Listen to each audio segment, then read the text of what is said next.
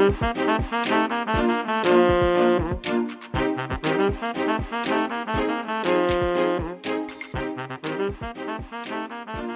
to Fried, the ultimate guide to burnout podcast. If you've ever been burnt out because of your job, your relationship, or just your life, this is the place for you.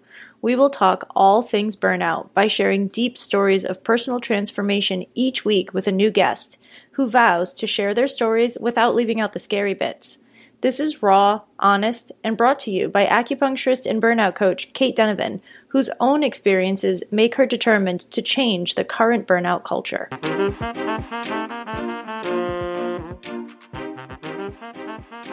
Hello, my lovely listeners. Quick housekeeping. All the best conversations are happening over at Fried the Burnout Podcast on Instagram, which you can find by typing in exactly that, Fried the Burnout Podcast. And that's where I love to have the conversations with you guys. It's where I love to connect with you guys. I love when you share the show and tag me at Kate_Donovan and tag the show at Fried the Burnout Podcast and share it far and wide and share your opinions and give me feedback and leave comments on the posts, because that's where all the best conversations are happening and that's where the community is really building. So if you want to get into this a little bit deeper and share your views with people after listening to the episodes, please do jump on and find us on Instagram to join that conversation. See you there.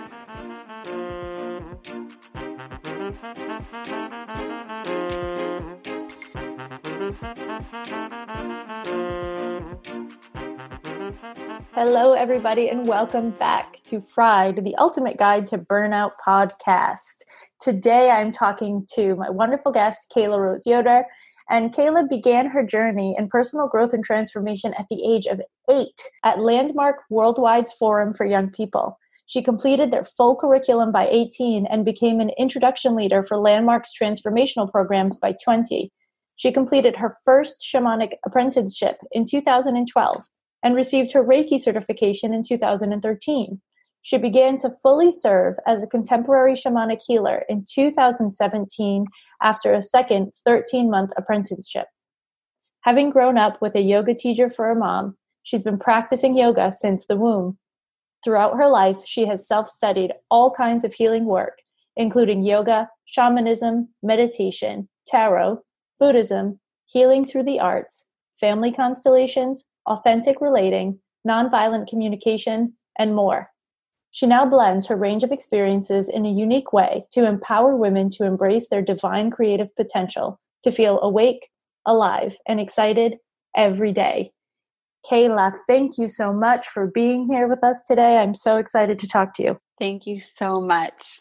I'm really excited too. You know, when we read through these bios, often this is the highlight reel, right? And if we read through your bio, we would think, there's no way this girl, with all of the knowledge that she encountered over her whole entire life, there's no way she burnt out. So I would love to start with listening to your burnout story. What the heck happened?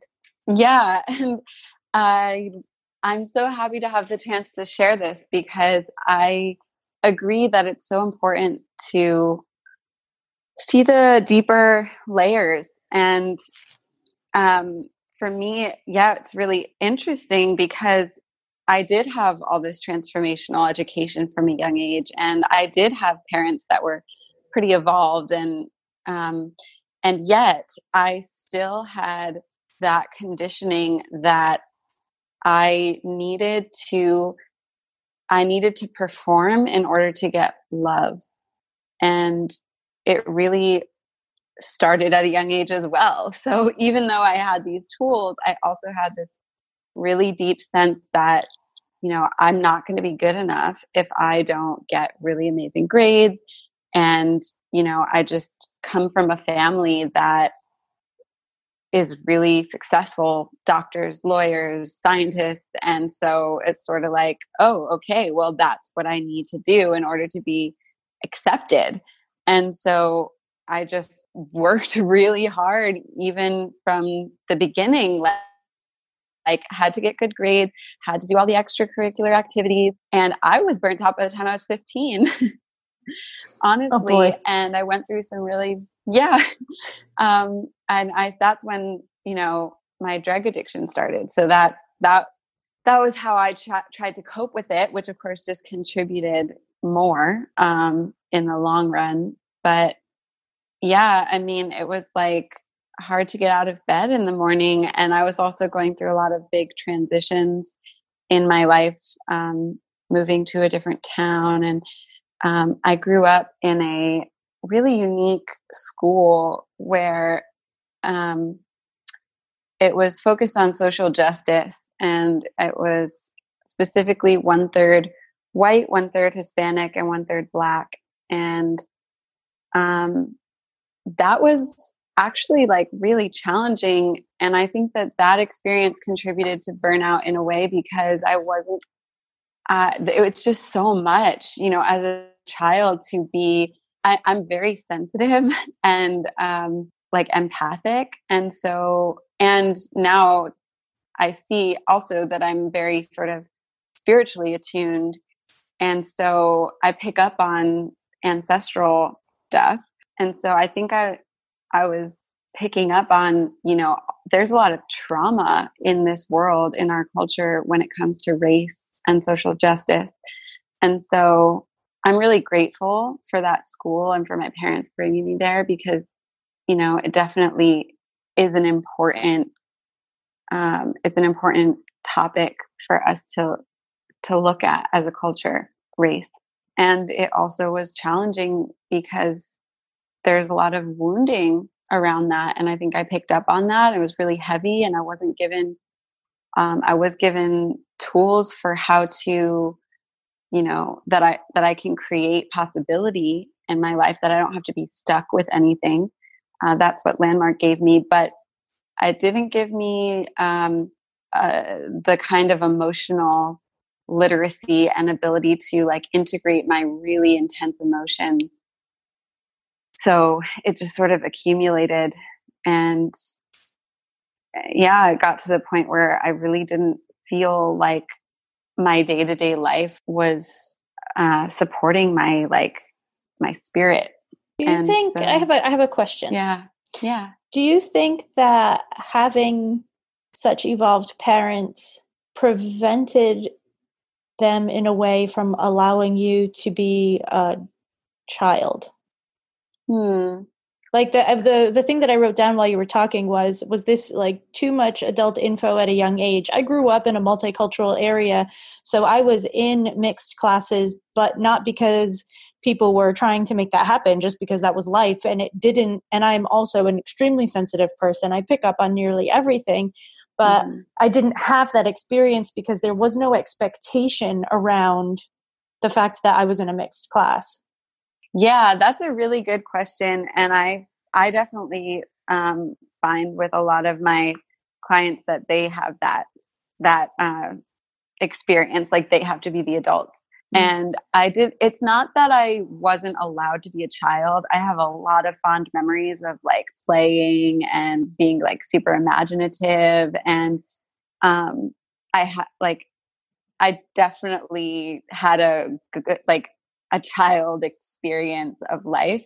But I think that part of it, I think there's definitely part of it that there was a certain level of like responsibility to be like a world leader from a very, very young age. And Landmark talks a lot about being a leader. And, it's hard to say exactly how much of that was my own choice, like wanting to be more powerful. Being a child, it's so vulnerable. And I think a lot of people sort of start to reject their own inner child, or their themselves when they are children, because they feel so vulnerable, and because a lot of people in our culture, and I don't mean this as any source, I'm not blaming anyone, but just sort of, it's nice to be aware. It's important to be aware that we don't have a very, we're not fluent, most of us, in emotional literacy, if you will. I don't know any culture that is. Yeah. Yeah. I think we're working on it.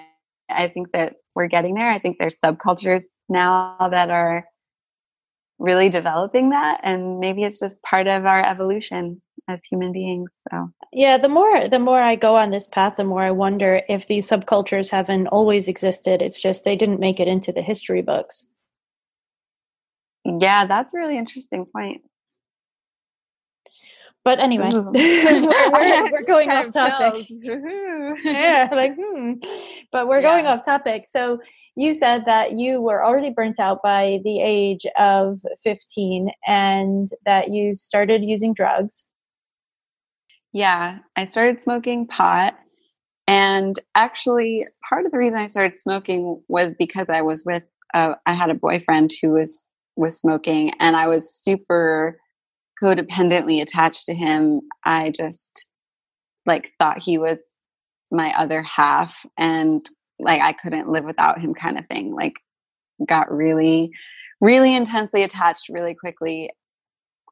And at first I was like really wanting him to stop doing drugs. I really thought like drugs are not necessary. Why do you need because I had all that landmark training. I was like, there was this really strong voice within me saying, I just don't think this is right. Like, we get to create our own happiness. Like, I knew that. And I remember, hearing that inner wisdom. And also, like, the patterns of, codependency are just really, really ingrained. So that sort of took over, I guess. And I eventually I couldn't see myself surviving without him in a way.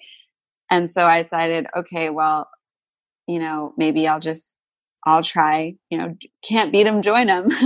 And I kind of, no, actually, I remember on Halloween, him saying like, well, you should smoke with me. And I was like, well, I am kind of a hippie. So, just found a way to justify it, I think is the point, and it seemed like the best route. So once I started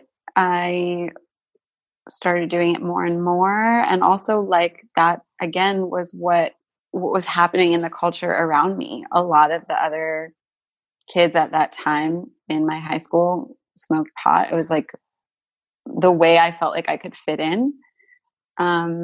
So yeah, so I started to take that very seriously, and that kind of became my life. And I maintained really good grades, and talk about burnt out. Like, they say when you're high, it's like being baked. Like, I was just high all the time. I'm like, really, I feel for myself, because once you get into this level of addiction as well, it's not even like I was choosing that. It was like a default, physical, kind of thing that I needed that. And also really needed to maintain really good grades and maintain like a good image. And it was like I felt conflicted between being accepted by, my parents and my family, and being accepted by my peer group. And I felt sometimes being really smart, I actually felt rather isolated from my peers in some ways. So I was sort of trying to cope with that. And I didn't have a lot of support as well in connecting with my peer group, because like you said, I had a lot of that adult sort of mature education, but not a lot of my peers had that. Yeah, so it was hard to feel like I had a place.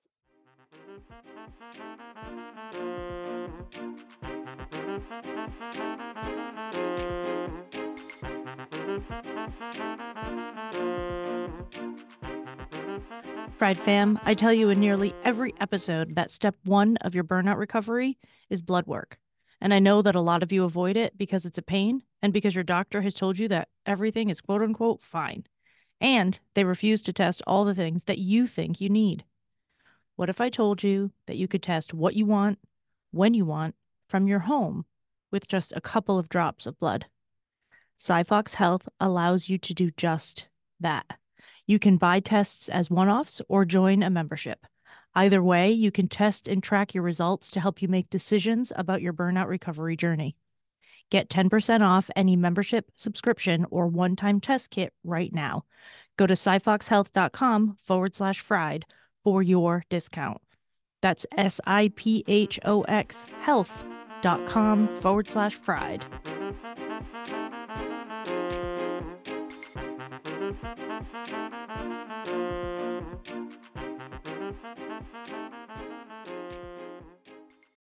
Where do you think that the codependency and this relationship with that particular boyfriend came from?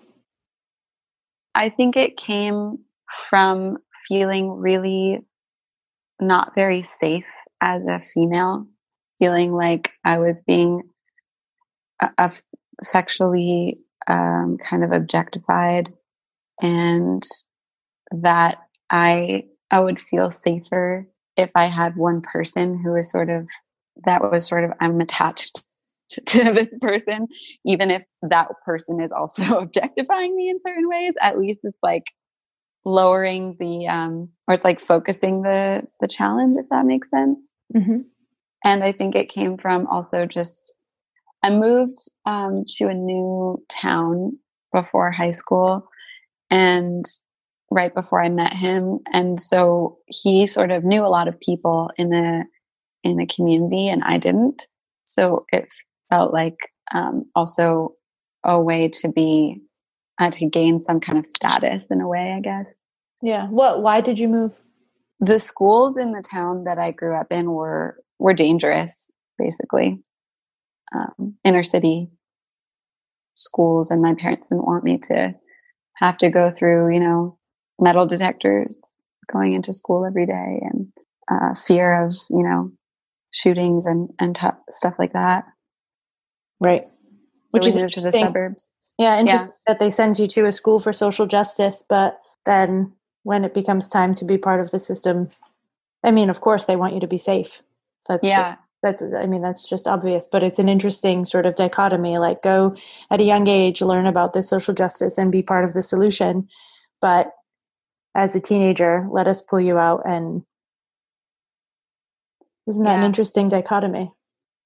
Yes, so interesting. It's I'm feeling like this is so healing for me to talk about this right now. Oh, really good. appreciating your insights. Yeah, and as an empath, right? Like we were saying, and as someone who's just really cares about people, and that childhood, innocence and desire to see justice and to see healing in the world, and then to realize, oh wow, this is way bigger than me.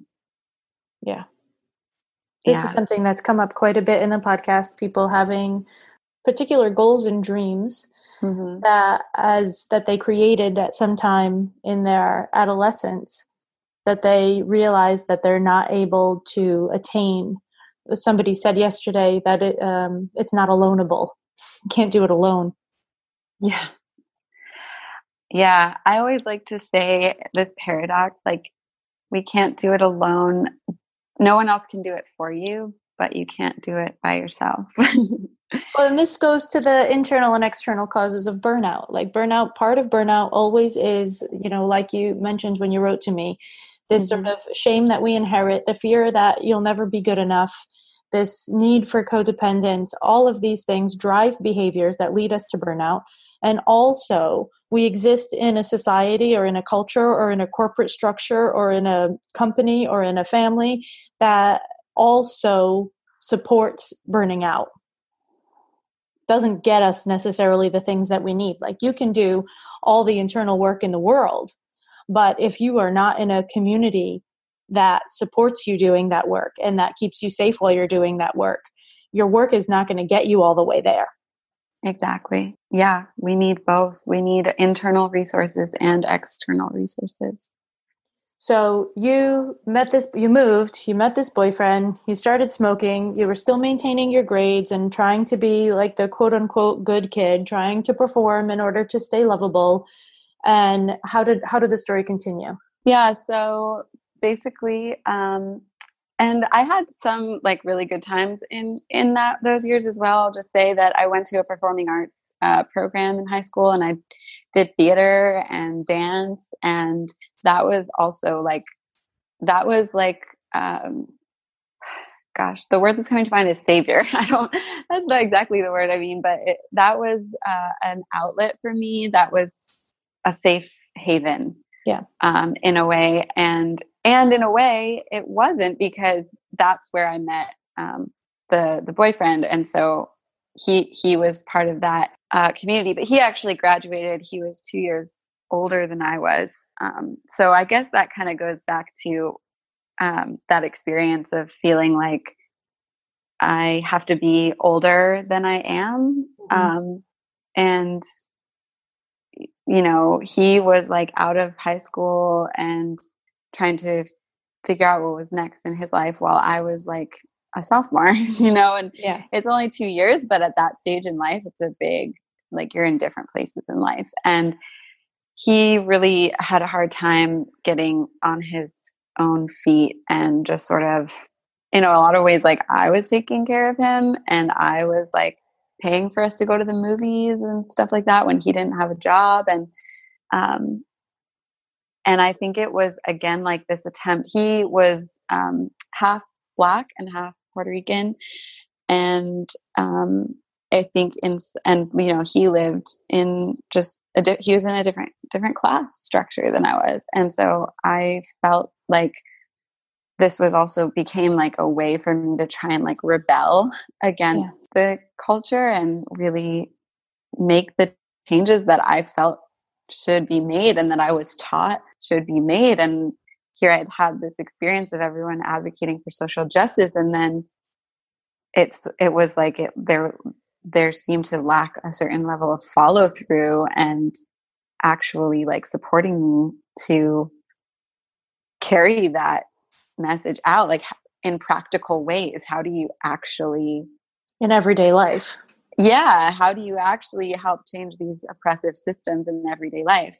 And I didn't see a way. So I just like, well, I'm going to create like love and attachment between myself and somebody who's on a different side of this system. And that's going to be my way of like breaking out of it. But unfortunately, it was just both of us had this like codependent, toxic programming. And it ended up just being like we would get in fights all the time. And to move the story along, I basically went to college. I went to the New School in New York City. Oh, yeah. Mm-hmm.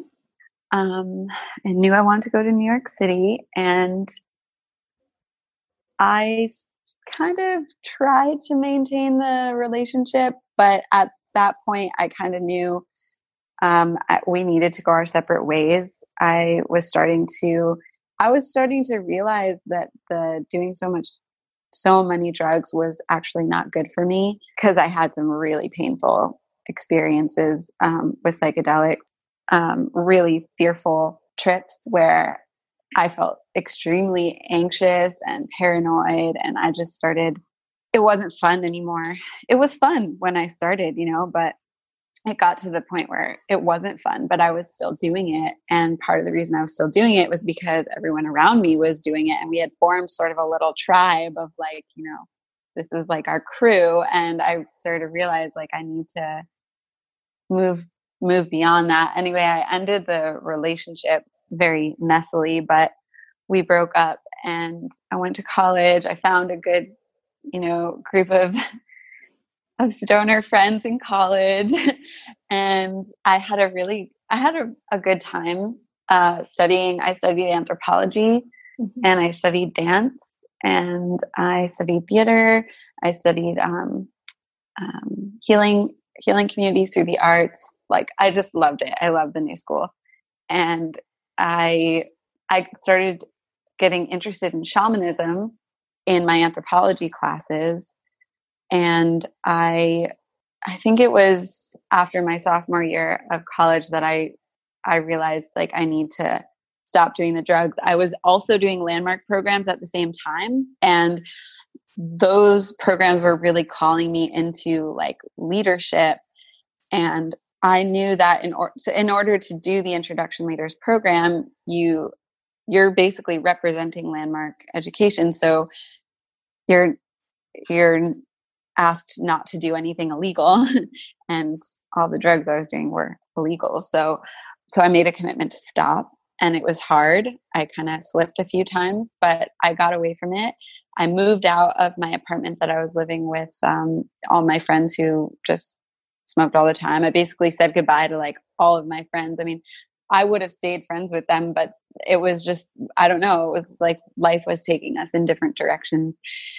And I did the Landmark Introduction Leaders program, which is a really intense leadership program, like really intense, a lot of hours, it's really, really rigorous. And I think that, it's interesting, right? Like I just dove into like the most intense, rigorous program I could find. And it's that sort of like extremist kind of culture as well that I think really contributes to burnout. Feeling like we just need to be the best and we need to work really hard and do the most amount of things. And I always, even still, I work on this programming that says, work harder, do more. How much did you get done today? And then that feeling of like, it's never good enough then if you actually sit down, and this is something I've done and that I have my clients do sometimes, like make a list of the things that you did today. Like, oh my gosh, wow, I'm amazing. I've been really productive, but our thinking doesn't register that. So we have to show ourselves sometimes. But anyway, got on a tangent. It's important. I read something recently. I think it was Mel Robbins on Instagram had a post that said, "You do not have to be lovable." Mm. And to me, it's the same as you do not have to be productive, because lovable and productive are very similar in my world. Mm-hmm. Which, of course, is one of the guiding reasons for the burnouts that happened in my life. But I've been thinking about that statement for a couple of days, because it really speaks to that. You don't have to be lovable. And I keep thinking that. Like, wow, but shit, like, wow. And I've been doing research on burnout for over 2 years now. And I have many, many, many, many years of experience with patients and doing internal work and life coaching and. Mm-hmm. And yet this one statement, you're not required to act in a way that you think makes you lovable. Yeah. What is lovable? Exactly. Right? Yeah. Exactly. So you get into this crazy intense program. You're doing this leadership program. You stepped away from friendships, which means that you're most likely jumping into friendships in this leadership program that may or may not be people that totally jive with you. It's just that you need some support and you have to have a community, and you just walked away from a group of people who, whether beneficial to you or not, were your group of people. Yeah. And I was also the youngest person. I think at that time I was the youngest person ever to do that program, at least in New York. So I was diving into relationships with a lot of people that were much older than I am, or I was. And, that continues to be a pattern in my life, which I'm okay with that. It doesn't necessarily feel, soul crushing in any way. It actually, in some ways, it's actually really empowering. I think a lot of people talk down to children, and it's actually really empowering to, as a child, be seen for the deep wisdom that I had. And now, even as a young adult, to be fairly young adult, at least, to be seen for the wisdom I have is very empowering. Yeah. So anyway, so I did the program. There are certain measures that you have to meet in order to actually be invited to lead introductions, to be a part of if that makes sense. So if you complete the training. So I did meet all of those measures. And so I was invited to be an introduction leader. And so I said yes. I kind of didn't want to say yes. I actually heard an inner voice say no, but I had to say yes because that was the thing that was going to make you lovable. Yes, exactly. Exactly. So it was the whole experience was, in a way, as I'm glad it was there rather than somewhere else, right? Because at least, even though it was sort of colored by this inner lack of integration that I had, I also did get a lot of value and a lot of amazing training and experience there. So I led introductions for about a year and a half.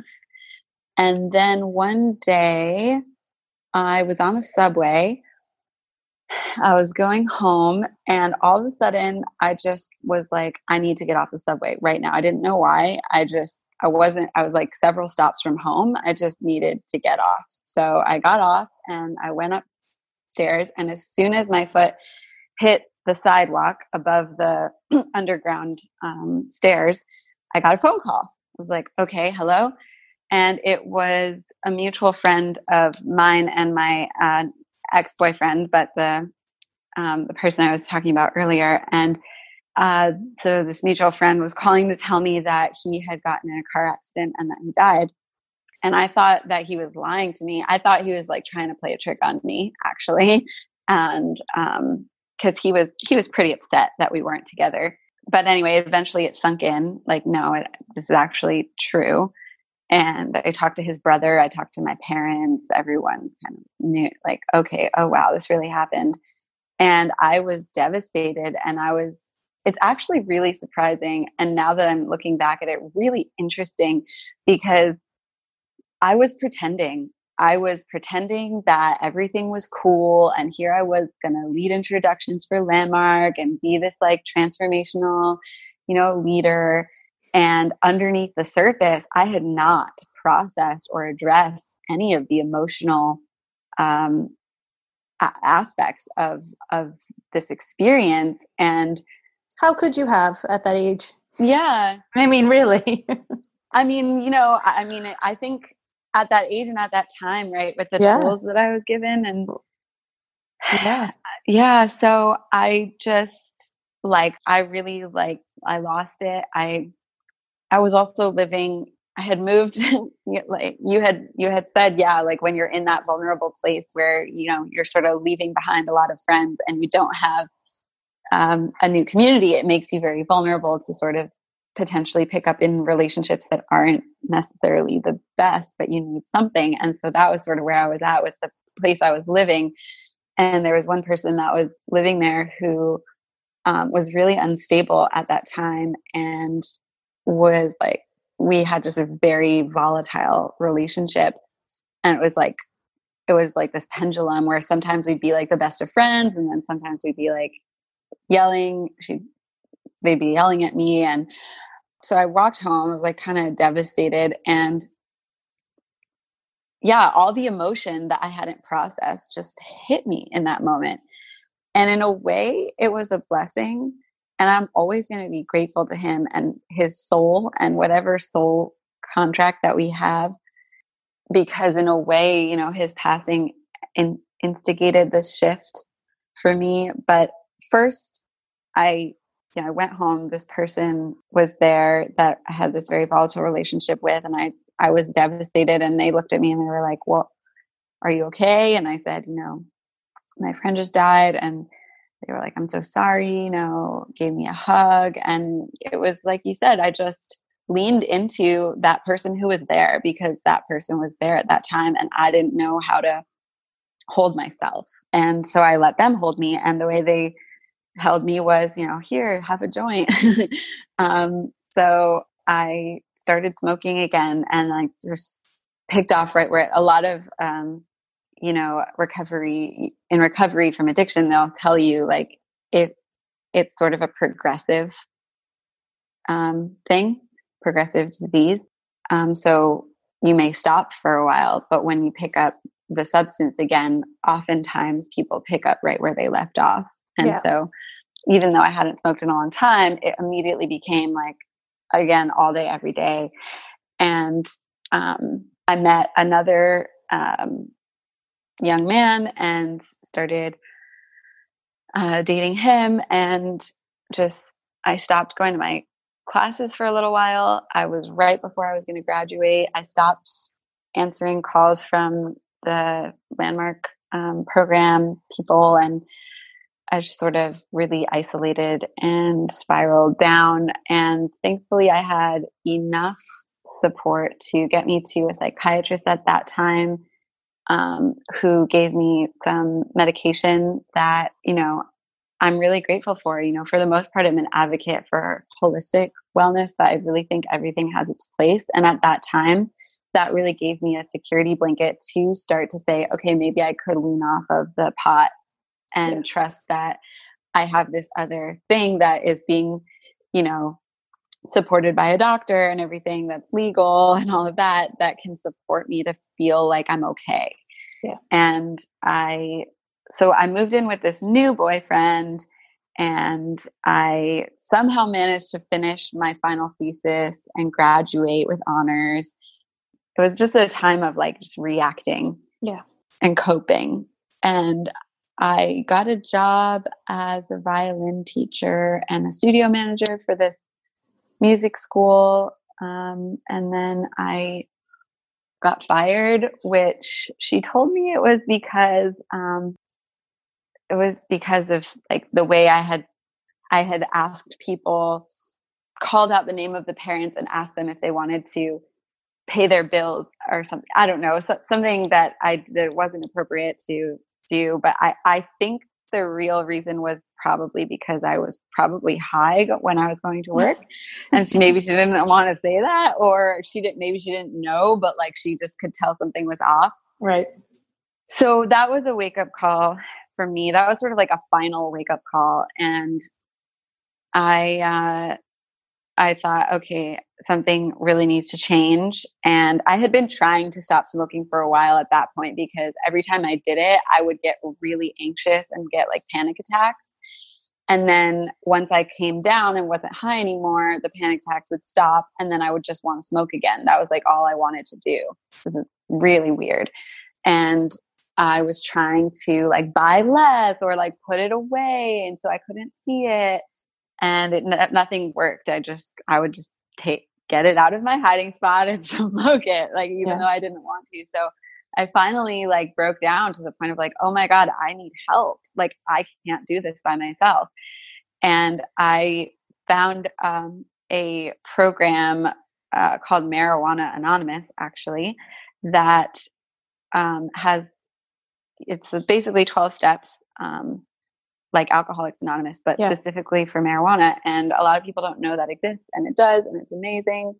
And so I went to some of those meetings, and I just said, oh my gosh, I feel at home. Like, it was people that I felt could really understand me. And I literally it felt like a wave of relief that washed over my body the moment I stepped into the room.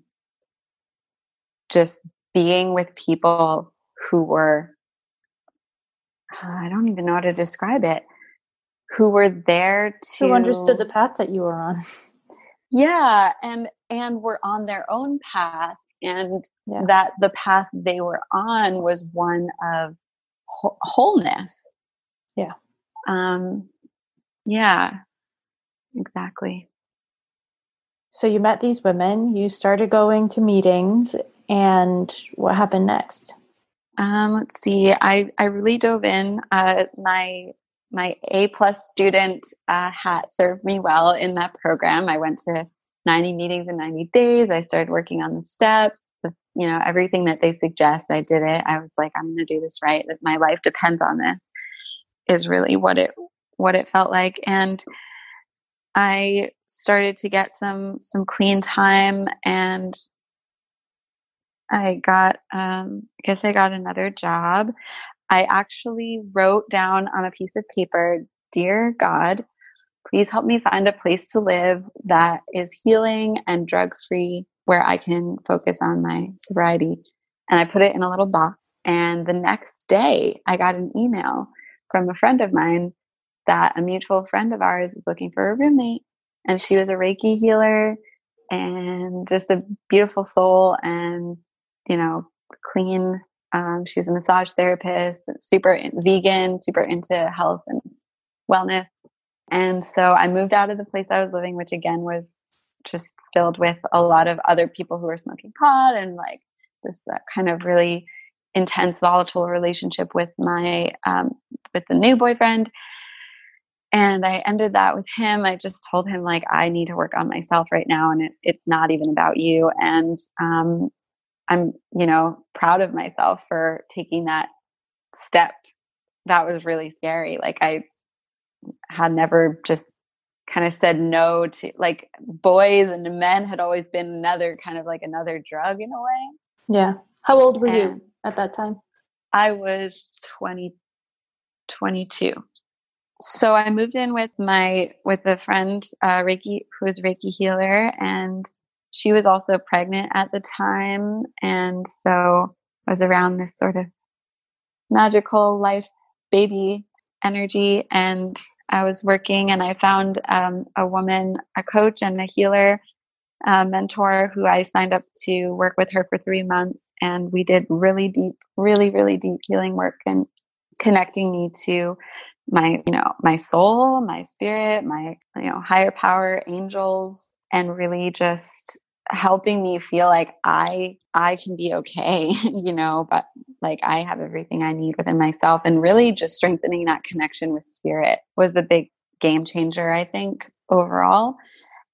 There are people out there right now that are wondering how you do that. Yeah. Well, there's no like one way to do it. Initially, I think finding a community that you feel at least semi-comfortable with. If it's a new thing, then you may not feel totally comfortable, and that's okay. That doesn't mean it's not a safe space. But finding a place that you can go and learn from, follow your curiosity, honestly, is what I would say. Whatever interests you. Like at that time, I was starting to get, so I love the 12-step program. For me, they talk about a higher power, and they just leave it very open, but you get to hear other people's experience of finding that. So that's what really helped me, was hearing other people's experiences, and also just following my own inspiration and bliss. And that's why I like to talk about bliss, because when we access that like part of ourselves that feels inspired, that inspiration is like leading you towards literally inspiration and spirit. And I got really interested in shamanism again, because I had always sort of had been interested in that since I started studying it in college. And then I found a contemporary shaman. Actually, I knew her kids went to school with me and my brother. So she had sort of known me my whole life. And then it was like the perfect timing to go and get mentoring from her and training from her. But and so how to do it? Well, I think that you said two really important points about how to do it. I think you've said it, and I agree with them. One of them is curiosity and inspiration. Follow your curiosity, which curiosity and inspiration are very, very tied together for me. Follow the things that you're curious about. You wanted to learn how to play the guitar your whole life, like go find a teacher. You wanted to, no matter what it is. You found shamanism, and some people find baseball. Fine. Yep. Like totally fine. But find the thing that's piquing your curiosity. Find the thing that's inspiring you, no matter how small that whisper is, because we all hear it. It's in there somewhere. And then choose a community of people that are inspired by and or curious about similar things. So community and curiosity, because like we said in the beginning, my friend, the I'm not aloneable. This is not aloneable quote came from my friend Mel Hopper-Kopelman, who I know from Rhode Island, and she said that when she said that, this particular thing isn't aloneable. I started thinking, kind of most things aren't aloneable. Yeah, You need the community, and you need to feel inspired, even if it is a faint whisper, because you don't know if it will continue to inspire you until you actually start doing it. You know, we've both gone through B school, like Marie Forleo always says. Mm-hmm. Clarity comes from action. You don't get clear in your head. You get clear by listening to whispers, taking action, and then finding out if it fits. And part of whether or not it fits is, do you fit in with the community? Do you feel comfortable in the community of people that are also interested in it? So I think that those 2 points are incredibly powerful. Thank you. Yes. And I also want to say that, like, there's a lot of tools out there, like meditation and shamanic journeying, or, you know, or prayer, or there's a lot of, you know, literally just communities that are just spiritual communities, and, or spiritual tools. And I guess, I think just like keeping an open mind as far as searching for a spiritual community, and just knowing that, you know, it doesn't have to be like a religious thing, or maybe you will find a religion that you resonate with, but having a community that's specifically like diving into some type of spiritual teaching, I think is really wonderful as a baseline, you know. And I think that the purpose of following that curiosity, even if it's like, go play guitar, or like, I've always wanted to visit this park and I'm going to finally go, like, that will lead you to finding that community that's going to help you to grow. But that's not necessarily the end game, because you can easily compulsively just like, you know, I've done that too, where it's like, oh my gosh, I feel stressed. Like, I just need to go play baseball. And then that becomes another crutch. Or I just need to go play my guitar. And then that becomes another crutch. That's just a coping mechanism. So like, I think it's much more of a coping mechanism when you don't have the community to surround it. Yeah, exactly. And I mean, sometimes the community can help you stay on the crutch. I mean, people enable each other all the time. That's also can be part of it. But I feel like if you're saying a spiritual community, for me, spirituality and personal growth are basically the same thing. So if the word spirituality is turning you off, then does personal growth turn you off? Like, find a community that is content with accepting you for who you are and creating space for you to grow. Yeah, exactly. And teachers and mentors. And I just have always, and that's why I became a coach and a mentor, because I've gained so much from having that personal connection with someone. So yeah. And I do, one of the things that I love to do is actually, for people who are interested in shamanism, particularly, help them learn how to do shamanic journey and how to connect with their spirit guides. And so there's a lot you can do in the realm of shamanism to literally build relationships with like the spirit world. And there's a lot of different ways you can do that. And it's not all like necessarily like super woo woo. Like sometimes it's just not like, all super hippy dippy. It's just, Yeah. I love shamanic journeying for its sort of hypnotic trance state that it allows you to be in. I've gotten some really great information doing shamanic journeys in the past. So it's something that I personally really enjoy, but there might be people out there saying, what? And that's okay. If you're curious about it and you feel a little bit inspired, then maybe you should get in touch with Kayla. Kayla. And if you don't, then don't worry about it. Yeah, then that's okay too. Yeah, then that's okay too. Kayla, this has been such an interesting conversation for me, because it feels so universal in a way. That you went through a lot of things that a lot of people go through, but in like a smushed down amount of time, because you were making decisions to go into things like, you know, Marijuana Anonymous at a young age, really, all things considered. And so that gives you sort of an advantage. And it's that same advantage that sort of led you down that road in the first place. And it's such an interesting thing to me see both sides of that coin, to see that there were such high expectations of you and there was so much maturity that was gifted to you at a young age that you probably didn't really have the bandwidth for. And it ended up kind of in this place where you were able to use all those tools, but not until you went through the bullshit first. Yeah. And so I think that it's sort of a message to people to allow themselves to be where they are. Like if you're at X part of your process, sort of stop and breathe for a second instead of throwing down the expectation that you should be 5 steps further along on your path, because you're not. You're here. So give yourself the space to be here so that you don't cause more damage later by forcing yourself to be in a place where you're not quite ready to be. Exactly. Yeah. And it's funny. One of the things that has sort of plagued me throughout my life is this feeling like I'm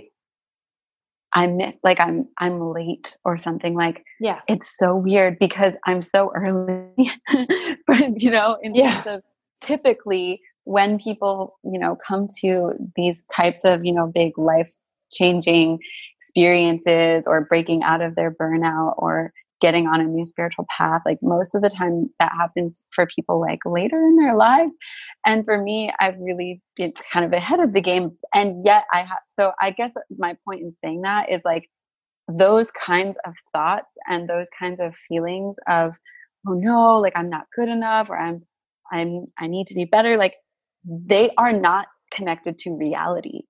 No. Like you can be the best in your field and still have those thoughts. And it's because they're not connected to, it's not that they're not connected to reality, but it's ancestral, it's passed down. So when you heal that, you're healing also the wounds and the pain of your generations back. Yeah. And that's an important thing to understand, I think, to realize like we're not crazy. We're dealing with generational, I don't know what to even call it. Wounds. We're part of wounds. Yeah. And we're part of an unfolding that's bigger than our like personal individual lives. We're part of a kind of an evolution of humanity. Yeah. Yeah. As a big picture. All right. Well, we have already gone beyond our hour because we just kept going and it was so wonderful. And I think that, the most important thing that I want people to take away from this is this idea of both needing sort of the internal personal growth and this external community of support to carry you through the difficult times so that you can get where you need to go, that things are not aloneable, that you need to have this community, and that it's okay to lean on people during this process. Like you are not meant to do this as a single person all on your own and figure everything out by yourself all the time. I think that that's a really powerful message to wrap up on. So as we wrap up, is there anything, Kayla, that you would like to say before we finish? Oh, just thank you. It's always healing for me to be able to share my story as well. And on the note of community, I'll just share that I have a Facebook community that's free for women. It's called the Rising Goddess Sisterhood. And that's a space where, you can meet other like-minded women around the world who are on this journey and maybe, ask questions and just find some resources. So that's amazing. I will definitely put that in the show notes for everybody so they don't even have to go looking for it. It will be right there for them to click on and they will have immediate access to it. Thank you. Kayla, thank you so much. My pleasure. Thank you, Caitlin. All right, everybody. That wraps up another episode of Fried, the Burnout podcast. Thank you so much for being here today and holding energy for Kayla and her story through space and time. And being willing to listen to some things that maybe might be new and different for you today. I will put links to everything that Kayla mentioned in the show notes and links to her Facebook group as well. So if you feel pulled by her story and feel understood and there's resonance, please do go and join them. Until next time. And please don't forget, before you go, I really want to hear what you think and what your views are on each and every episode. So please join the conversation over on Instagram. You can find it by searching for the profile at Fried the Burnout Podcast. And you can hashtag that and you can tag me in your posts with that. And I'm going to love it and it's going to be awesome. And I can't wait to hear from you. All right, see ya.